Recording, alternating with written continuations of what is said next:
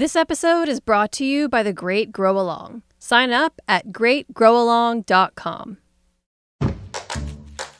With our growing season just around the corner, we're sowing seeds of knowledge and empathy on this week's episode of Meat and Three through 4 unique stories. I'm always shocked at how aggressive people are with their language. They'll have something like Japanese knotweed and they'll say, these are terrible, they're foreigners, they're invasive, and, but they're also, they're really healthy if you eat them. We're surrounded by seeds that have already adapted to live with us, and they're actually already kind of living in the future because cities are hotter and they're more polluted and they're more fragmented, and these are the plants that can deal with that. Tune in to Meat and Three, available wherever you get your podcasts.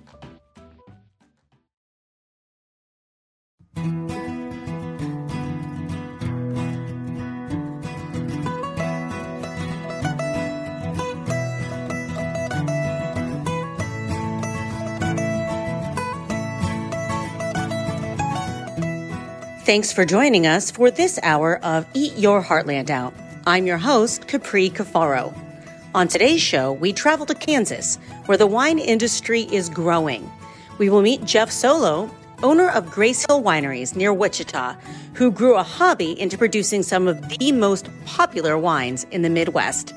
Then, Linda Skellinger lets us know wine is not just for drinking, as she introduces us to her line of uncorked wine jellies. And now we turn to our first guest, Patty Held, the president of the Hermann Wine Trail in Missouri.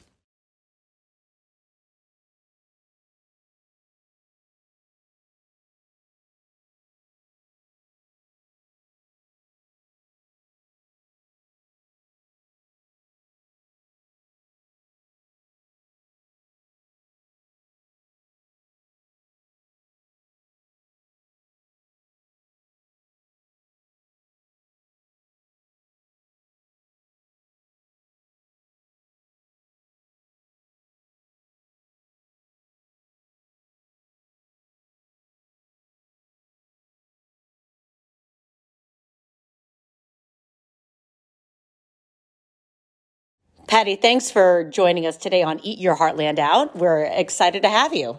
Wonderful. I'm so excited. Well, and you are going to be a great guest because from our conversations previously, I know that you and your family have an incredibly long history with wine and the wine industry. So take a little time and take us through your story. How did your family get into the business? So we're in Missouri, Hermann, Missouri, and my dad was a hog farmer about 20 miles from Hermann, Missouri. This is before 1965, so, early 1960s. And he so we came from very humble beginnings, I have to add that. And so he had a bad farrowing year, and the Missouri Extension Service was offering farmers free grapevine cuttings if they would diversify. So, of course, my dad took those, didn't, really know anything about growing grapes, but he bought books. And so he grew grapes, and then he would sell his grapes to Gold Seal in New York for juice production. And around, I'm going to say 1964 or so, there was a gentleman in Hermann who had been using the Stonehill Wine Company's cellars for growing mushrooms. And that he had started that when Prohibition hit in, around the 1930s. So to talk a little bit about Stonehill, I guess, yes, at this point. Please do, because Stonehill has an incredible backstory, one that I certainly was surprised by, and I think our listeners will be too. So the history of Stonehill, it was established in 1847 by German immigrants, of course, that had settled in the Hermann area, who actually arrived in Hermann via Philadelphia. So they were actually not farmers, but they realized that around the Missouri River, which is where they settled, that Herman was very rocky and many hillsides. So they found that grapevines grew very well there. So Herman's history is that around the turn of the century, there were, oh my gosh, over 60 wineries in the region. Wow. And they produced, oh my gosh, I can't even remember the large number of gallons of wine, but Herman was actually Stonehill at that time was the second largest winery in the country, behind a winery in Ohio. So that was, like 1900. Well, I got to stop you right there because I don't think a lot of people think of either Missouri or Ohio as big wine producing, areas. I mean, I'm from Ohio and I come from very close to what we refer to as, Ohio wine country on Lake Erie's north coast. But the fact that there's, this is the second oldest winery in the country, or at least back in the day. Right. So it was the second largest winery in the country around the turn of the century, 1900. Not oldest, but largest. My gosh, it was Stonehill Winery had Germans, of course, had built the largest series of underground cellars, and they still are today, west of the Mississippi, I believe. So it was a series of 6 underground cellars that the Germans had built in the hillside of Stonehill, and today that is also where Stonehill makes their wine and stores and has the stainless steel tanks and barrels, etc. So Stonehill is truly, truly amazing. So, but the Herman area, to have 66 some wineries in the region, that's what the Germans did. They made wine, they grew grapes. So when Prohibition hit, of course, it was very devastating to this region. And so this gentleman came in and he started growing, bought the property, of course, and then started growing mushrooms in the underground wine cellars. And so then in the early, in the 60s, 1960s, then he wanted to get out of the mushroom business and found my dad, who was a grape grower not far from Herman, 20 miles, and said, I will help you. I think Stonehill should be reopened as a winery, and I will help you do that. Well, my dad and mom had nothing to lose because, as I said, they had humble beginnings and they didn't have very much. So we moved to Stonehill, lived on the second floor. There were 4 little kids. I have an older brother. I was 5 in 1965, and a younger brother and a baby. My sister was 3 months old. So we moved and we started cleaning out the wine cellars, like one cellar at a time from mushrooms. So mushrooms were grown and we were making wine for 2 years, simultaneously. It was so like my dad didn't just move in and buy the property because of course he couldn't. But so it was very successful. So that was the first winery to reopen since Prohibition. So my parents were basically the pioneers that revitalized the Missouri wine industry in 1965. So that's how I grew up, working in a winery, living in a winery, working in a winery. I was a tour guide at a very young age. I think that's why I love customer service. So that's how we began. And that's obviously where you got your spark for the wine industry and for tourism. And you've forged your own career in the wine industry in the years since you were 5 years old and since you've been, a tour guide and that sort of thing. Give us a little bit of your personal journey in viticulture and in the wine industry. So after high school, I went to California State University at Fresno for an enology degree, also taking quite a few viticulture classes. So enology is the science of winemaking. Viticulture is the science of grape growing. So that was, because that's what I knew. I knew winemaking and grape growing. And so after I graduated, from college, my dad had a rule. He would not hire us back at the winery until we went and worked for someone else. So It's a smart rule. I know more families should have that rule. Agreed. So I went to work for Taylor and Great Western Wineries in the Finger Lakes in New York as a winemaker. At one point, I was in charge of over 1 million gallons of wine. And Wow. I know I was there for 6 years. And then, I mean, it was like working for, I mean, it's like going to school all over again because, you know, they made so many different types of products. And so then I was invited back to work for Stonehill because Stonehill was really growing. And so I came back not as a winemaker, but to manage this tasting room and sales and public relations and events.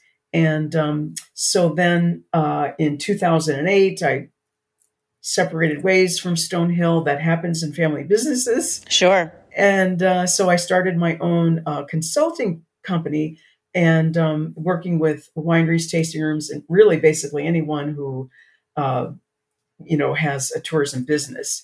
And so now I have local clients, which are great. And they're not all wineries either. One is the Herman Wursthaus, which is a sausage producer. And, wow. And another one is a restaurant and a tavern. And then there's the Herman Wine Trail, which the Herman Wine Trail we started that in 2004. And it was designed after many wine trails in New York State, believe it or not. They were very popular. And it just made sense that our Herman area wineries, banded together to promote what we do best, and that is, share wine and foods with our visitors. So right. Our theme had always been, actually not always, but it took us a while to figure out what people wanted, and what it was is they wanted a themed event where it was a wine and food pairing. Right. So tell us a little bit about, the different events you have throughout the year, the type of themes, the type of foods, and how that's kind of evolved over the years, attracting new visitors into Herman and into Missouri. So the Herman Wine Trail, we have zeroed in on 6 events that are very successful, and we designed them at non-traditional, like slower times of the year. So not heavy tourism. Right, not Christmas, weekend. Right, not President's Day weekend. Right, because we have lots of visitors at those times. So in the third weekend of February, actually now it's the third Saturday. Since COVID, we've had to change our plan. But so the third Saturday of February, we'll have our chocolate wine trail. And sign me up. Oh my gosh, it doesn't matter how terrible the weather is, people will still come for chocolate and wine. And so the wineries, they create a food. It does not have to be a dessert, but something that has chocolate as the main ingredient, and they pair that with one of their wines. Very successful. So we've always sold out the chocolate wine trail. So, normally we would sell 1,200 tickets to our chocolate wine trail. And normally in the past it had been a 2-day event. And Herman never had 1,200 people the third weekend of February ever before. So we increased tourism for Herman for, all the B&Bs, the restaurants, shops, etc. So then in May, actually, I'll back up. We have a new event that we've added the last couple of years called the Farmer's Table Wine Trail. And we were approached by Missouri Common Ground. Common Ground is the larger group that's, I think, like 11 states. There's a group. But then we were approached, just of course, by Missouri Group, which is, it's basically women in agriculture that are volunteers that promote, different commodities, different right? commodity groups, beef, pork, dairy, poultry. It's just corn, soybeans. It's just a wonderful group. And so we have the Farmers Table Wine Trail, where they'll actually provide a spokesperson for that commodity group that each of the wineries have selected to use as their main ingredient. And it's just a wonderful event. We've actually, we have a whole new group of visitors because of that event, which is great. How long has that been happening? 2018 was our first Farmers Table event. So we've had it in 2018, 2019, 2020, we had to cancel. I know. Of course, but we're planning, of course, to have one in 2021. So we're happy about that. And then May, the first Saturday, we'll have our Wild Bacon Wine Trail. Wait, did you say bacon? Yes. I know everybody loves bacon. Oh my gosh. And it's featured as the main ingredient in the foods that the wineries create and pair with their wine. And it, of course, it sells out also. The Farmer's Table, of course, sells out. And then we have in July, the fourth Saturday is Berries and Barbecue. So, Yum. Of course, that sells out also. So it's, berries that are grown in Missouri and, some winery, most of them do, some type of meat, whether it's, beef or pork or chicken, just a wonderful event. And then in November, the third Saturday, we'll have our Holiday Fair Wine Trail, which the wineries feature holiday foods, which are all, fabulous. And then the second Saturday of December, we'll have our Say Cheese Wine Trail. Of course, this year we had to cancel that one. Right. That was supposed to have been last weekend. But anyway, they're just wonderful because, it's an event that, we've created where the wineries have a menu and they can visit the wineries in any order that they want to. Is there like a passport type of function where you can, you have a map and you can, show where you're going, where you've been, that sort of thing? So we're old school. We actually mail them hard copy tickets. And they take that ticket to each of the winery, and there's a spot for each of the wineries that gets punched. And that's how we know, where they've been. And then at the very last stop, they drop their, completed ticket in a jar, and we do a drawing later for a one-night stay in Herman and a $30 gift certificate to each of the wineries. So, we sell our events out. It's, as I said, it's been a challenging year, but, people assure us they'll be back, and they just love our events.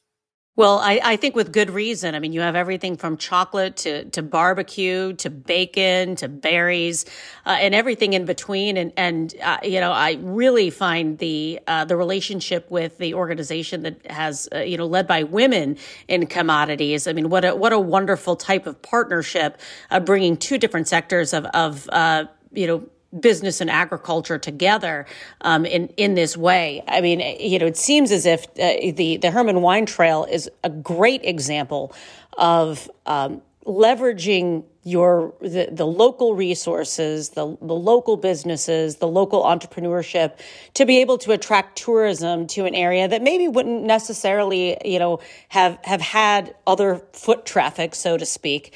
And that's what I find so interesting about this. As I said at the beginning of our conversation, not a lot of people think of Missouri as wine country. Not a lot of people think of, Ohio as wine country, and many of the other places in the Midwest. People just automatically assume California, and sometimes certainly I think the Finger Lakes in upstate New York have definitely, have a foothold in people associating that region with wine. But this culinary tourism is, I think, a real draw and growing into the 21st century. And you mentioned that you have had a lot of challenges, as many have, throughout the year with COVID. How have you adapted? And, what do you see as your next steps? What's on the horizon for Missouri and the Midwestern wine industry from where you sit?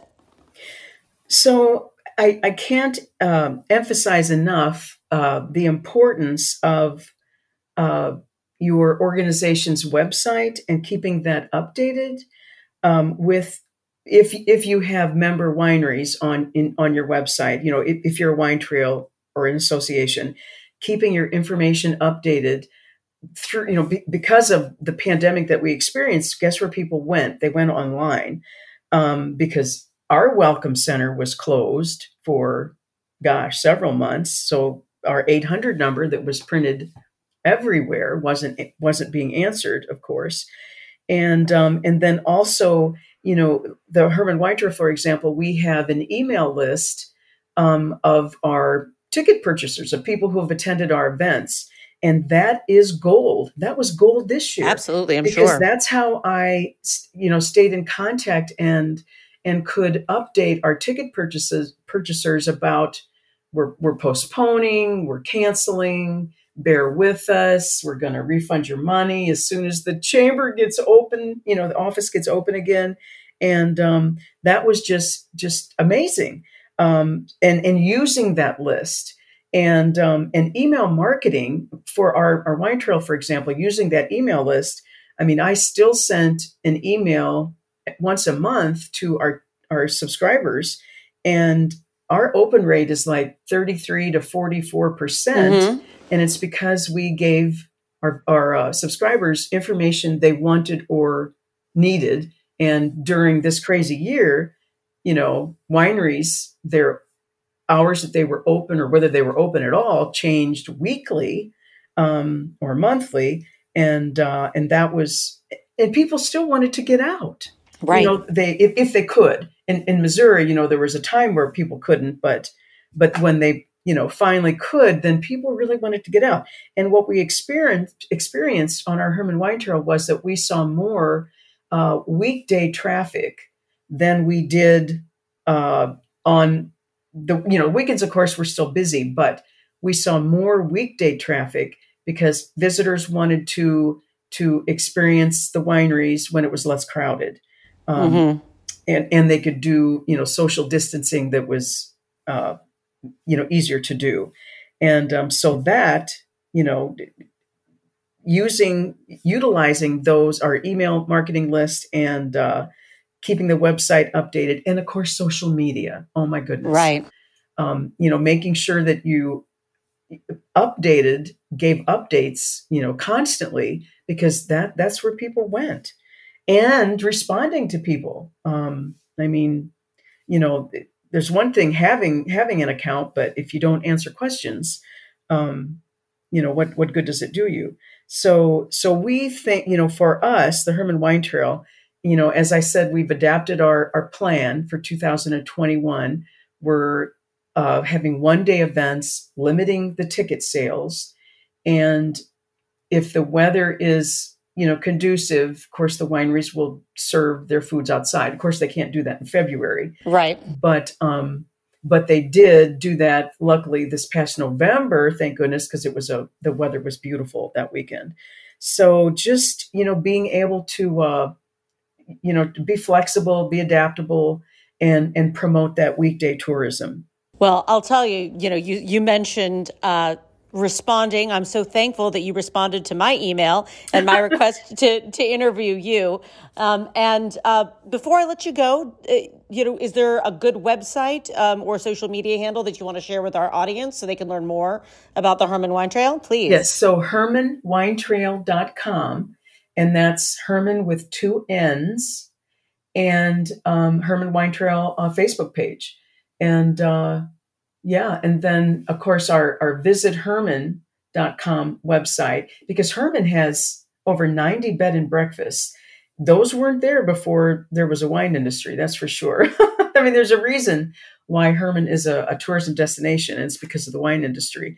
And so there's bed and breakfast, there's shops, there's restaurants, some breweries, some distilleries. So it's just a great place to visit. So check out HermannWinetrail.com and then visit Hermann.com also. Well, I know I certainly will be, and I bet that our listeners are going to want to trek out to the Show Me State so you guys can show us all what you have to offer in Herman and the vicinity. Patty Held, thank you so much for joining us. Yes, thank you for having me.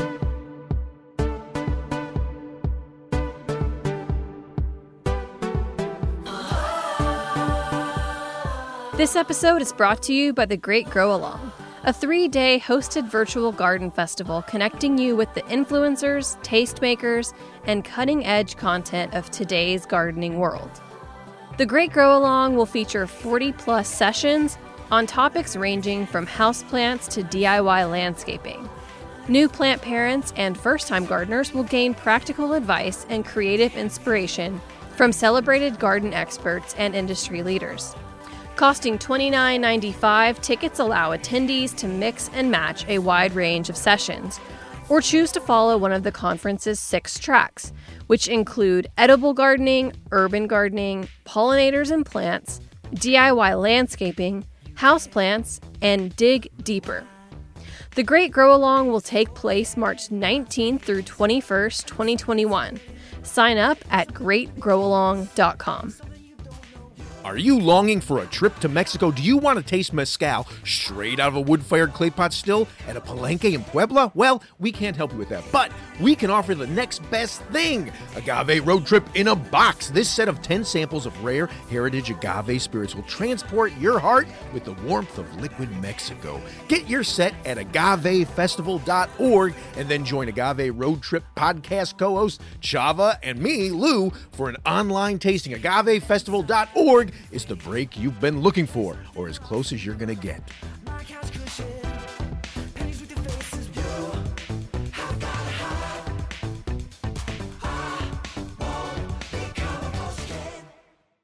Welcome back to Eat Your Heartland Out.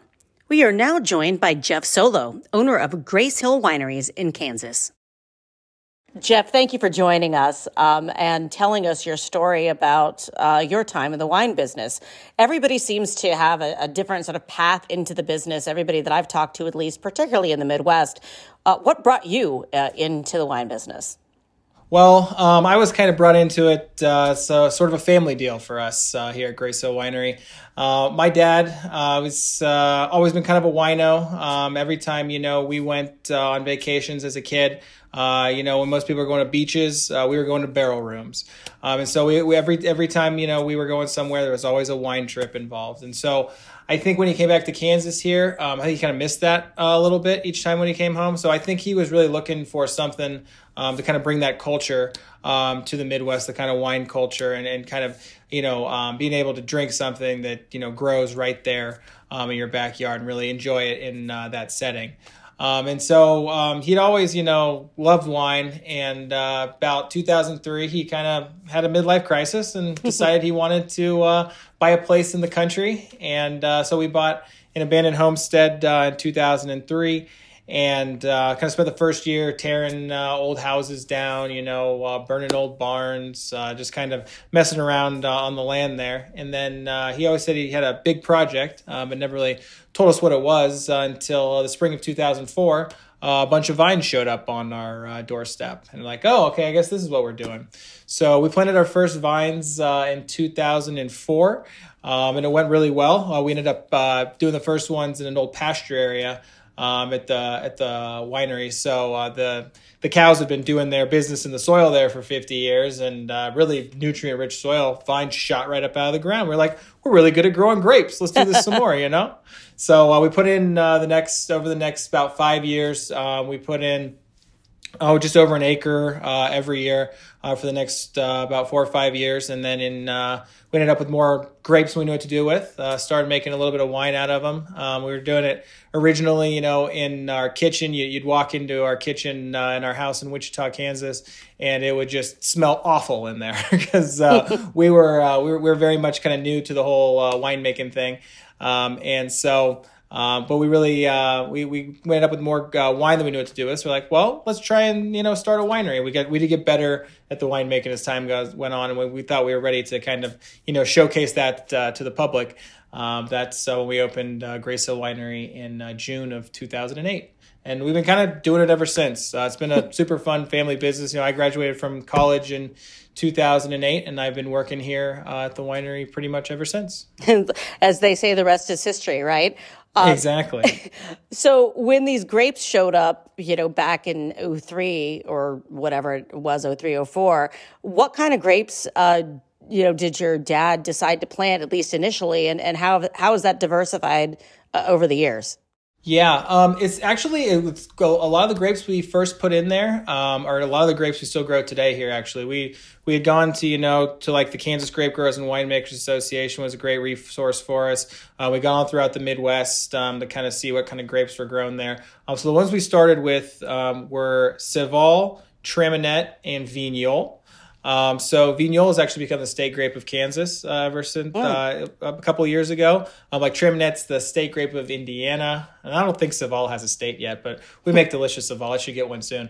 And then our reds that we grew were Chambourcin, Noret, and then some Cabernet Franc as well. And we still like Chambourcin's our biggest planting now. It's the red grape of Kansas now, actually.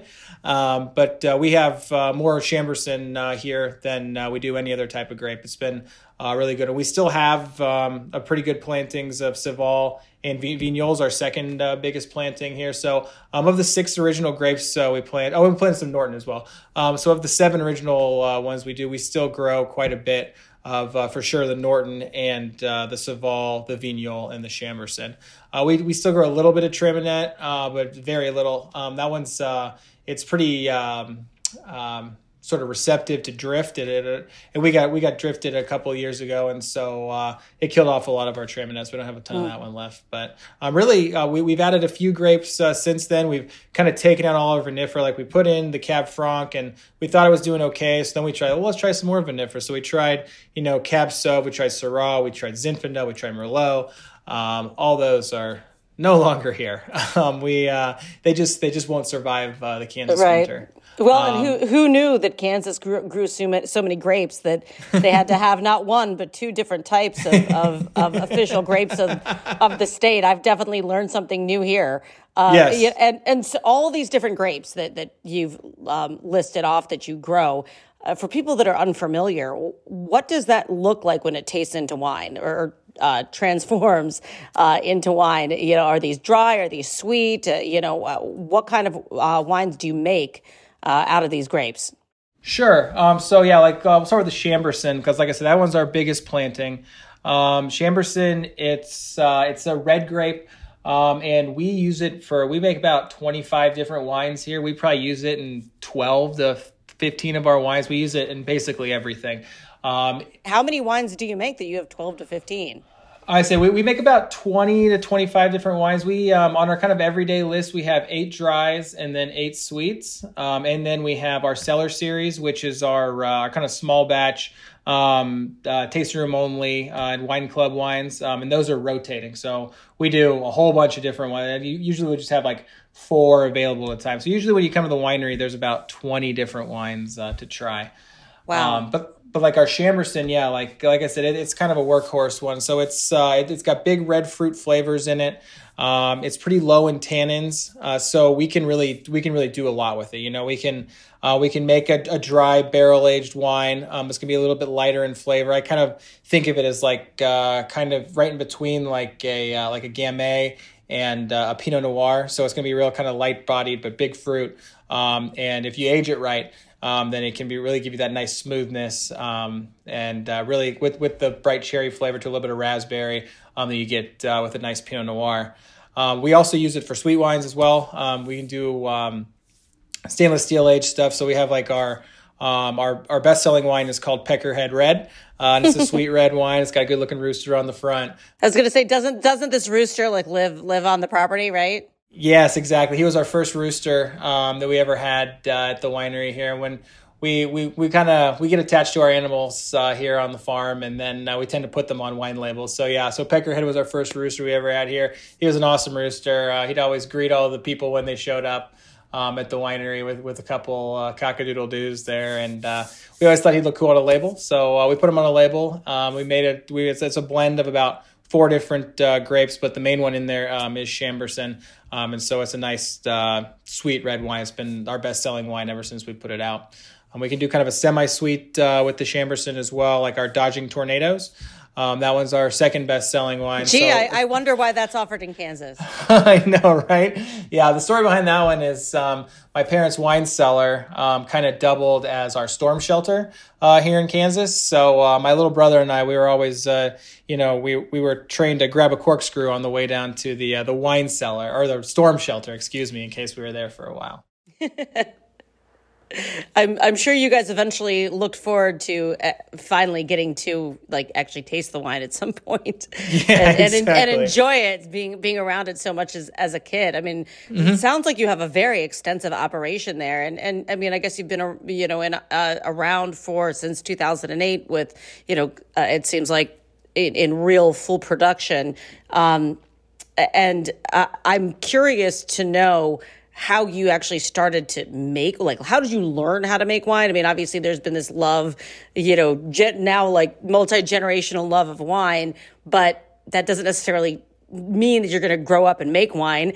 And admittedly, you said, your kitchen wine was not particularly great. So what happened between the kitchen and today, with the great wines that you serve now? Sure. Well, we've kind of, we try to take inspiration from wherever we found it, more or less. When we first, I think one of the things that was also intriguing, that as we went, from place to place and saw the different wines that were made, was, for the most part, they're more or less made the same way. You're growing the grapes in your region, and then you're crushing them, you're pressing them, you're aging them, and there's obviously a whole bunch of science and a whole bunch of different things you have to learn to really get good at that. But for the most part, the process is pretty similar. So I think that was something that made it, maybe not quite as scary to sort of jump into. And then we went around different conferences, different associations, bent about every person's ear that we could, trying to figure out, what to do and what works. And, we've taken online classes, we've taken in-person classes, we've talked to every winemaker we could find, we've talked to every expert we can find. And then at some point, though, I mean, we're here in Kansas, I'm not going to say there's a robust history of wine culture here. So there's not a lot of these grapes, have only been grown here for the last 20, 25 years. So there's not necessarily a ton of history, or really even like a textbook of what to do. So for the most part, you're kind of flying by the seat of your pants a little bit. You're it's kind of trial by fire. So like I said, when we first started making wines, we made some really bad ones. But those were a lot of, sort of beginner's mistakes and things we had to kind of learn. And since then we've gotten to, we got pretty quickly, I think, to where our wines were good. Were certainly drinkable, nothing offensive about them. And then I think that the real thing we've tried to do now, and really it just comes from experience, just because, you only, for the winery, you only get one time a year to really get all your grapes in and do all your fermentations and really, start to form your wine for what it's going to be. And so really just getting more harvests under our belt and kind of learning what works, what doesn't, when we need to pick these grapes, or what are we looking for as far as sweetness level versus acidity, what different kind of yeast do we want to use, what kind of barrels sort of make different flavors, and what goes well with the type of grapes that we're growing here. So it's really, we tried to learn as much as we could from outside sources, but you got to kind of, like I said, it's kind of the Wild West. You're kind of a frontiersman here. So you're kind of trying to have to figure out as much as you can, as quickly as you can, more or less, because that's like I said, I think you can get to medium pretty quickly, but to keep going up, I would say that the learning curve is definitely a little steeper. And the progress is a little slower getting there. And I think that our white wines are they're delicious. I put our white wines and our sweet wines up against about anybody in the world. Our red wines we're still I think they get better every year, and I think they are very good. But we're not here in Kansas. Number one, you're growing Midwest grapes, so you're not going to get a lot of tannin. So that's kind of the thing with Midwest grapes, is that most of them don't have a ton of tannin, so you're not getting that kind of grip like you would with the Cabernet Sauvignon. And that people kind of equate that with quality, so that's always a battle that we're fighting.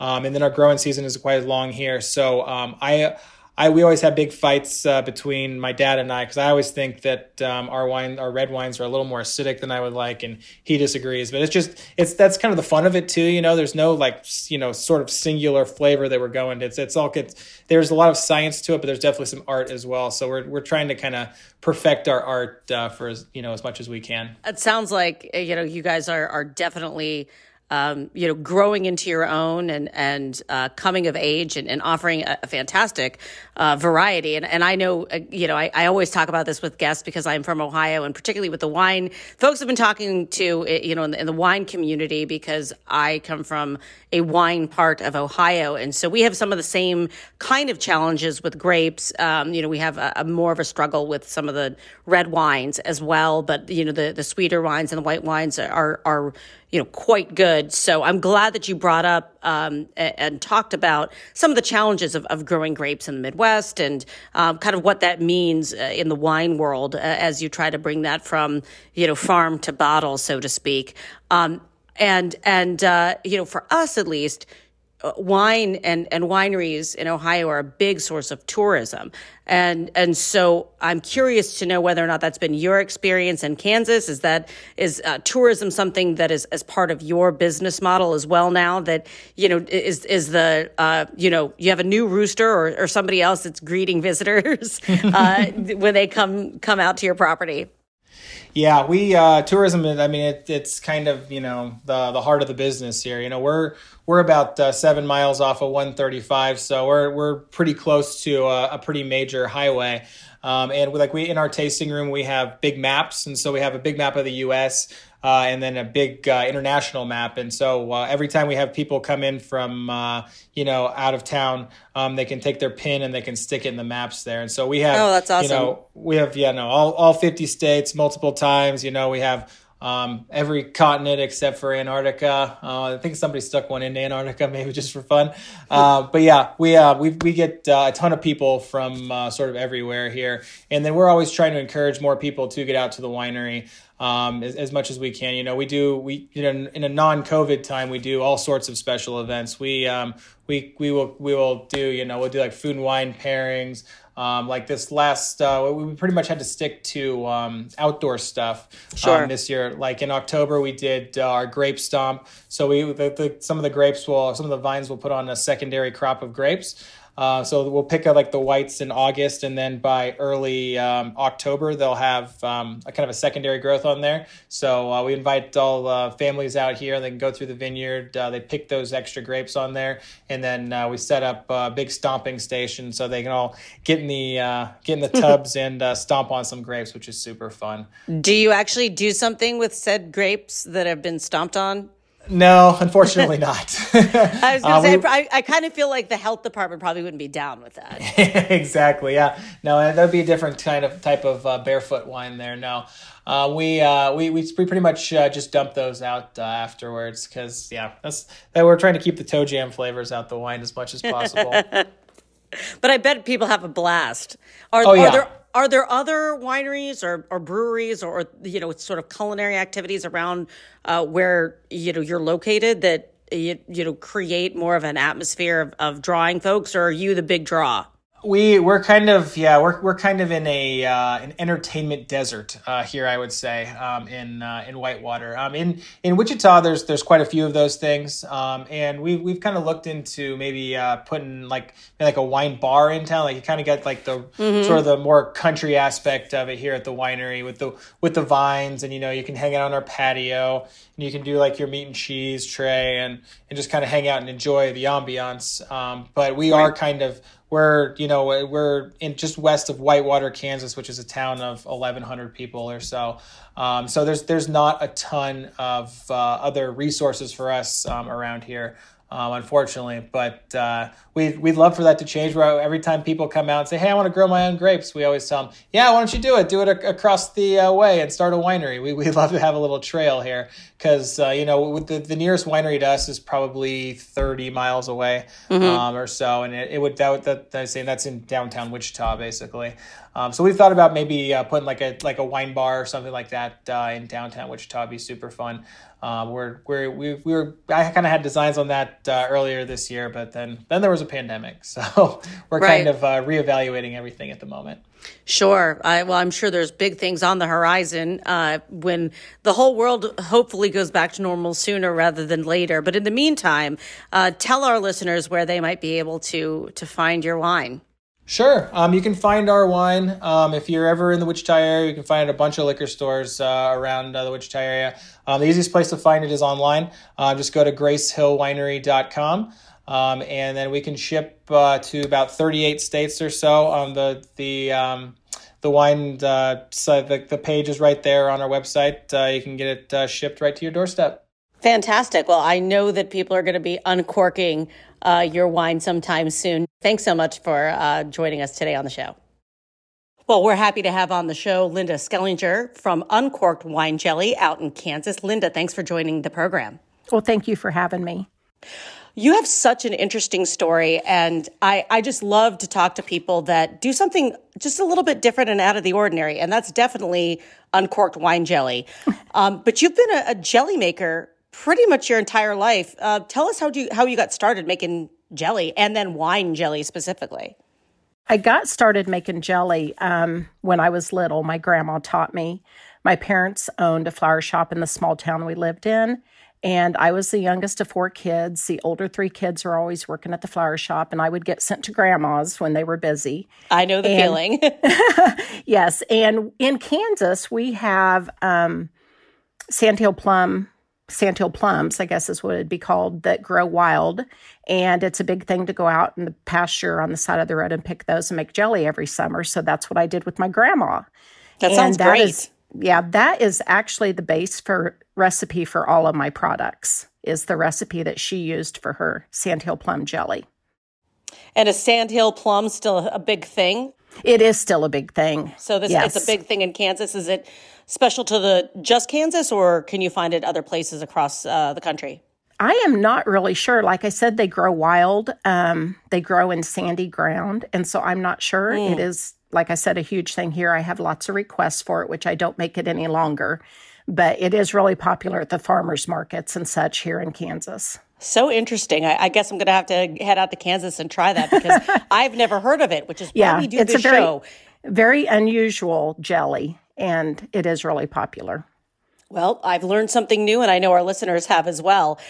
So, obviously you've been making jelly for a very long time, and because, you apprentice with your grandma, as many of us do as we get involved in cooking and baking and doing crafts. But what about wine jelly specifically? What brought you to that? Well, interesting enough, I actually do not like wine, but I would love to like wine. I've tried to. I would love to be part of that culture, but I don't. Well, hey, you are part of that culture in your own way. I am. I did find a way to become a part of it, but I was actually selling sandhill plum jelly at the farmers market locally here and was going to make jelly that day. And so I was kind of cleaning up. We had had a dinner party the night before, and someone had left a half a bottle of wine. And knowing I wasn't going to drink it, I thought, well, I'm just going to dump it down the drain, get things cleaned up here. And literally, as I was holding it over the sink, I thought, wait a minute, what if? And so I put it down and I went and got my jelly recipe out and kind of swapped the ingredients and tried it. And I tasted it. I'm like, this tastes really good. And I thought, I'm not sure if I like it when I don't like wine, if a wine drinker is going to like it or not. So I text my neighbor and I'm like, meet me at the back fence. And I ran over there with it. And she's like, that's actually really amazing. Wow. Well, you never know when good ideas are going to come to you, I guess. Yeah, that was kind of an accident. But I then went to the liquor store and I picked out 3 other wines, not knowing anything about them, thinking maybe they would be a good jelly, and went home and made them up and took them to the farmer's market. And here we are today. Wow. And how long ago was that? 9 years. 9 years. Okay. Yeah. And you're still going strong. I am. Those first 4 flavors are still on our lineup today, and one of them is our top seller. And what are those first 4 flavors? Tell us. Sangria, red Zinfandel, white Zinfandel, and blackberry Merlot. Oh, wonderful. So you have some rich and hearty, and then you also have some sweet in there. So that Right. sounds like a very nice cross. Now, tell us about, how do you figure out? I mean, I know you just said you kind of didn't know anything about wine. You went to the shop, you picked out some things, and lo and behold, it stuck. So you must have a knack for it. But how do you develop these flavors? Do you experiment? What is that process like? I do experiment. Most of them come from just maybe a flavor combination I've come up with that I think would be good. And so I try it. And I usually have to tweak it once or twice. It also comes from customer request. For instance, we do the Kansas State Fair. We're vendors there. And I had a lot of requests for both a pepper jelly and then also with one that had Kansas in the name. And so after some thought, and I was bouncing ideas off of the lady that was working with me that day, and I decided to mix wine and beer together, which I had never heard of, and then add jalapenos, and our Kansas Tornado was born. That sounds like quite a tornado in your mouth. I got to be honest. I have to taste that to understand what that actually would be like. Right. Yes. And it's become very popular. It's one of our top sellers. It's amazing over cream cheese. But anyway, I really just get these ideas in my head and go into the kitchen and start putting them together. And it comes fairly easy to me, the experimental part of it. And I really enjoy that part of it. Usually, how long does it take start to finish to, from the experimental phase, that kind of that spark in your head of an idea of flavors coming together to finished product that you bring out to market? Actually, usually just a couple of days. I really experiment one day, and then I like to kind of think about it overnight and bounce the flavor off of, my family and a few friends. And then I land on one and run with it. Wow. You definitely have a special talent that I'm sure many others would love to have, that spend all kinds of time in a test kitchen and, and that sort of thing. Now, I know you're based in Kansas, and I know that, from my experience in Ohio, at least, and that's where I'm from, we have wine country here as well. People typically don't realize that wine gets made in the Midwest, and I think similarly for Kansas as well. But we have different rules and laws on how products, particularly products with alcohol in them, have to go to market. What's the process like in Kansas? Because I think it's a little bit different than other states I've heard about. With the jelly being a food product, it's not regulated by the alcohol industry. Mm-hmm. So there's not a lot to it in Kansas to sell a product at the farmer's market or a vintage show or a trade show type of situation. You do not have to be licensed or have a certified kitchen. You only have to do that if you're going to put your product in retail stores. Right. So now I did send all of my jellies into K-State, Kansas State University, to be tested. And they all came back fine. They all came back great.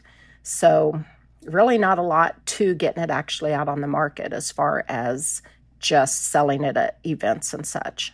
Well, that's great, though, that you have that opportunity to send it to the lab at Kansas State, because I don't think a lot of states have that capacity or do that service. So I found that kind of interesting when you had mentioned it to me previously off air. And so I thought it was I always like to sort of pull the curtain back a little bit as well when we talk to entrepreneurs that, it's about a good idea, but then there's those practicalities as well that sometimes people forget about. Right. And I was really nervous when I sent it in because I had never seen wine jelly. I really wasn't familiar with how to deal with the alcohol part of it or what that would entail.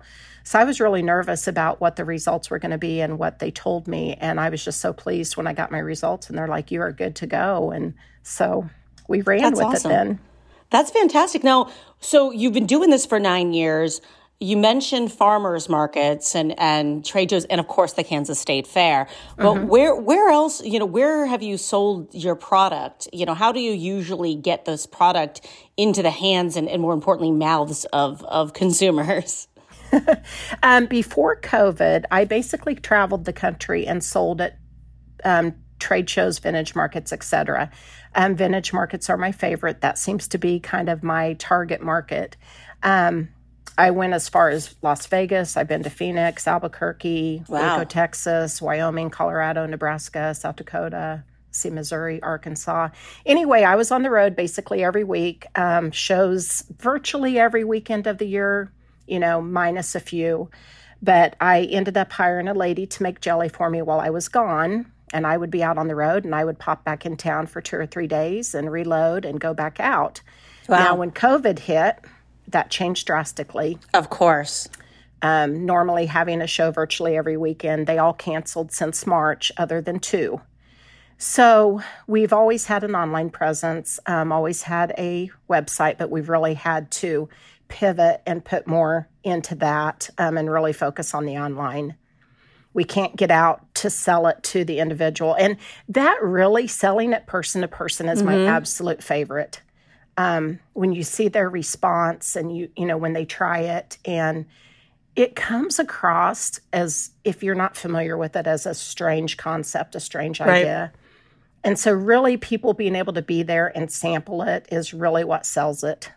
And I really miss the fact, that one-on-one with customers. Oh, I bet. And you're so passionate about the product, so knowledgeable about it. And you're right. I mean, it is something that you do have to taste. As I said, with the Kansas tornado, like that definitely, right. I feel like that's something that you really have to taste to understand what it is. Now, I am familiar with wine jelly, like I said, because in Ohio, it's the only time I've ever heard about people making wine jelly, and it's hard to find, and sometimes it's seasonal, and they're really sort of very small, small batch makers. And so when I decided I wanted to focus on, different types of, booze production, so to speak, in the Midwest, I also wanted to do that sort of value added product. And I went hunting for somebody that did wine jelly. And I'm so happy that I found you, because you really are, in a very small class of people doing something very unique.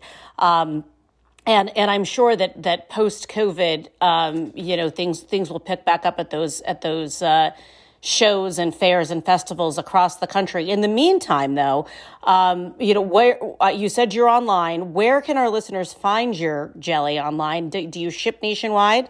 I do ship nationwide. All they have to do is go to uncorkedwinejelly.com. So uncorkedwinejelly.com, and you can get some really interesting flavors all the way from Kansas. What do you have on there right now? What are your interesting flavors that you're selling outside of probably the typical 4? We have the typical 4.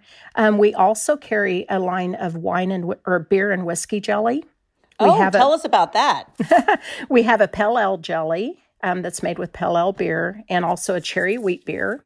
Ooh, yum. Yeah, and they're very different, the two of them. The Pale Ale is going to be more like a traditional beer flavor. Sure. The cherry wheat, of course, the flavor or the fruit flavors added in there also. We have a Fireball. Oh, I could see that cinnamon. Right. We mix it with apple beer also. And so you've got a really nice cinnamon apple jelly with that. We have our newest one is a Jack and Coke. And everyone that has tried it is like, that is dead on. Tastes like a Jack and Coke drink. Oh, wow. Now, what would you put, give the listeners some idea of how you would pair these things. You talked about the tornado jelly with cream cheese. You just gave us some really interesting flavors like Fireball. How would you serve that? What would you put that on? That is also good on cream cheese, but my favorite way is with biscuits. And it just really tastes good with the biscuits. And the Jack and Coke, amazingly, is good on waffles. We like to put all our jellies on our pancakes and waffles, but there's something about that real strong base flavor of the Jack and Coke that is amazing with waffles. I would have never thought of that.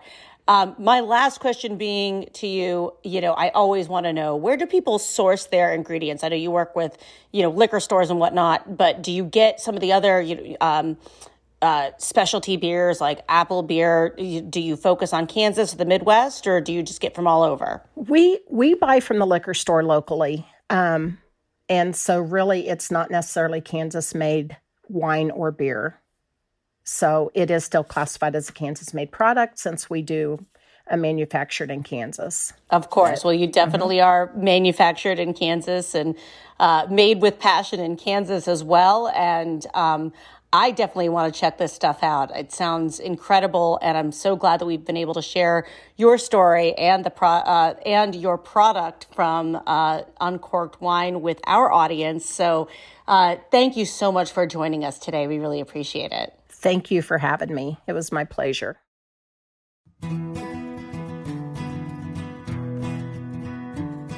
Eat Your Heartland Out is powered by Simplecast. Thanks for listening to Heritage Radio Network, food radio supported by you. For our freshest content, subscribe to our newsletter. Enter your email at the bottom of our website, heritageradionetwork.org. Connect with us on Instagram and Twitter at heritage_radio.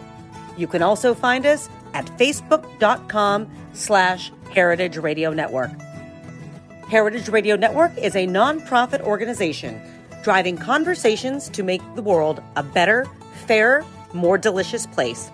And we couldn't do it without support from listeners like you. Want to be a part of the food world's most innovative community?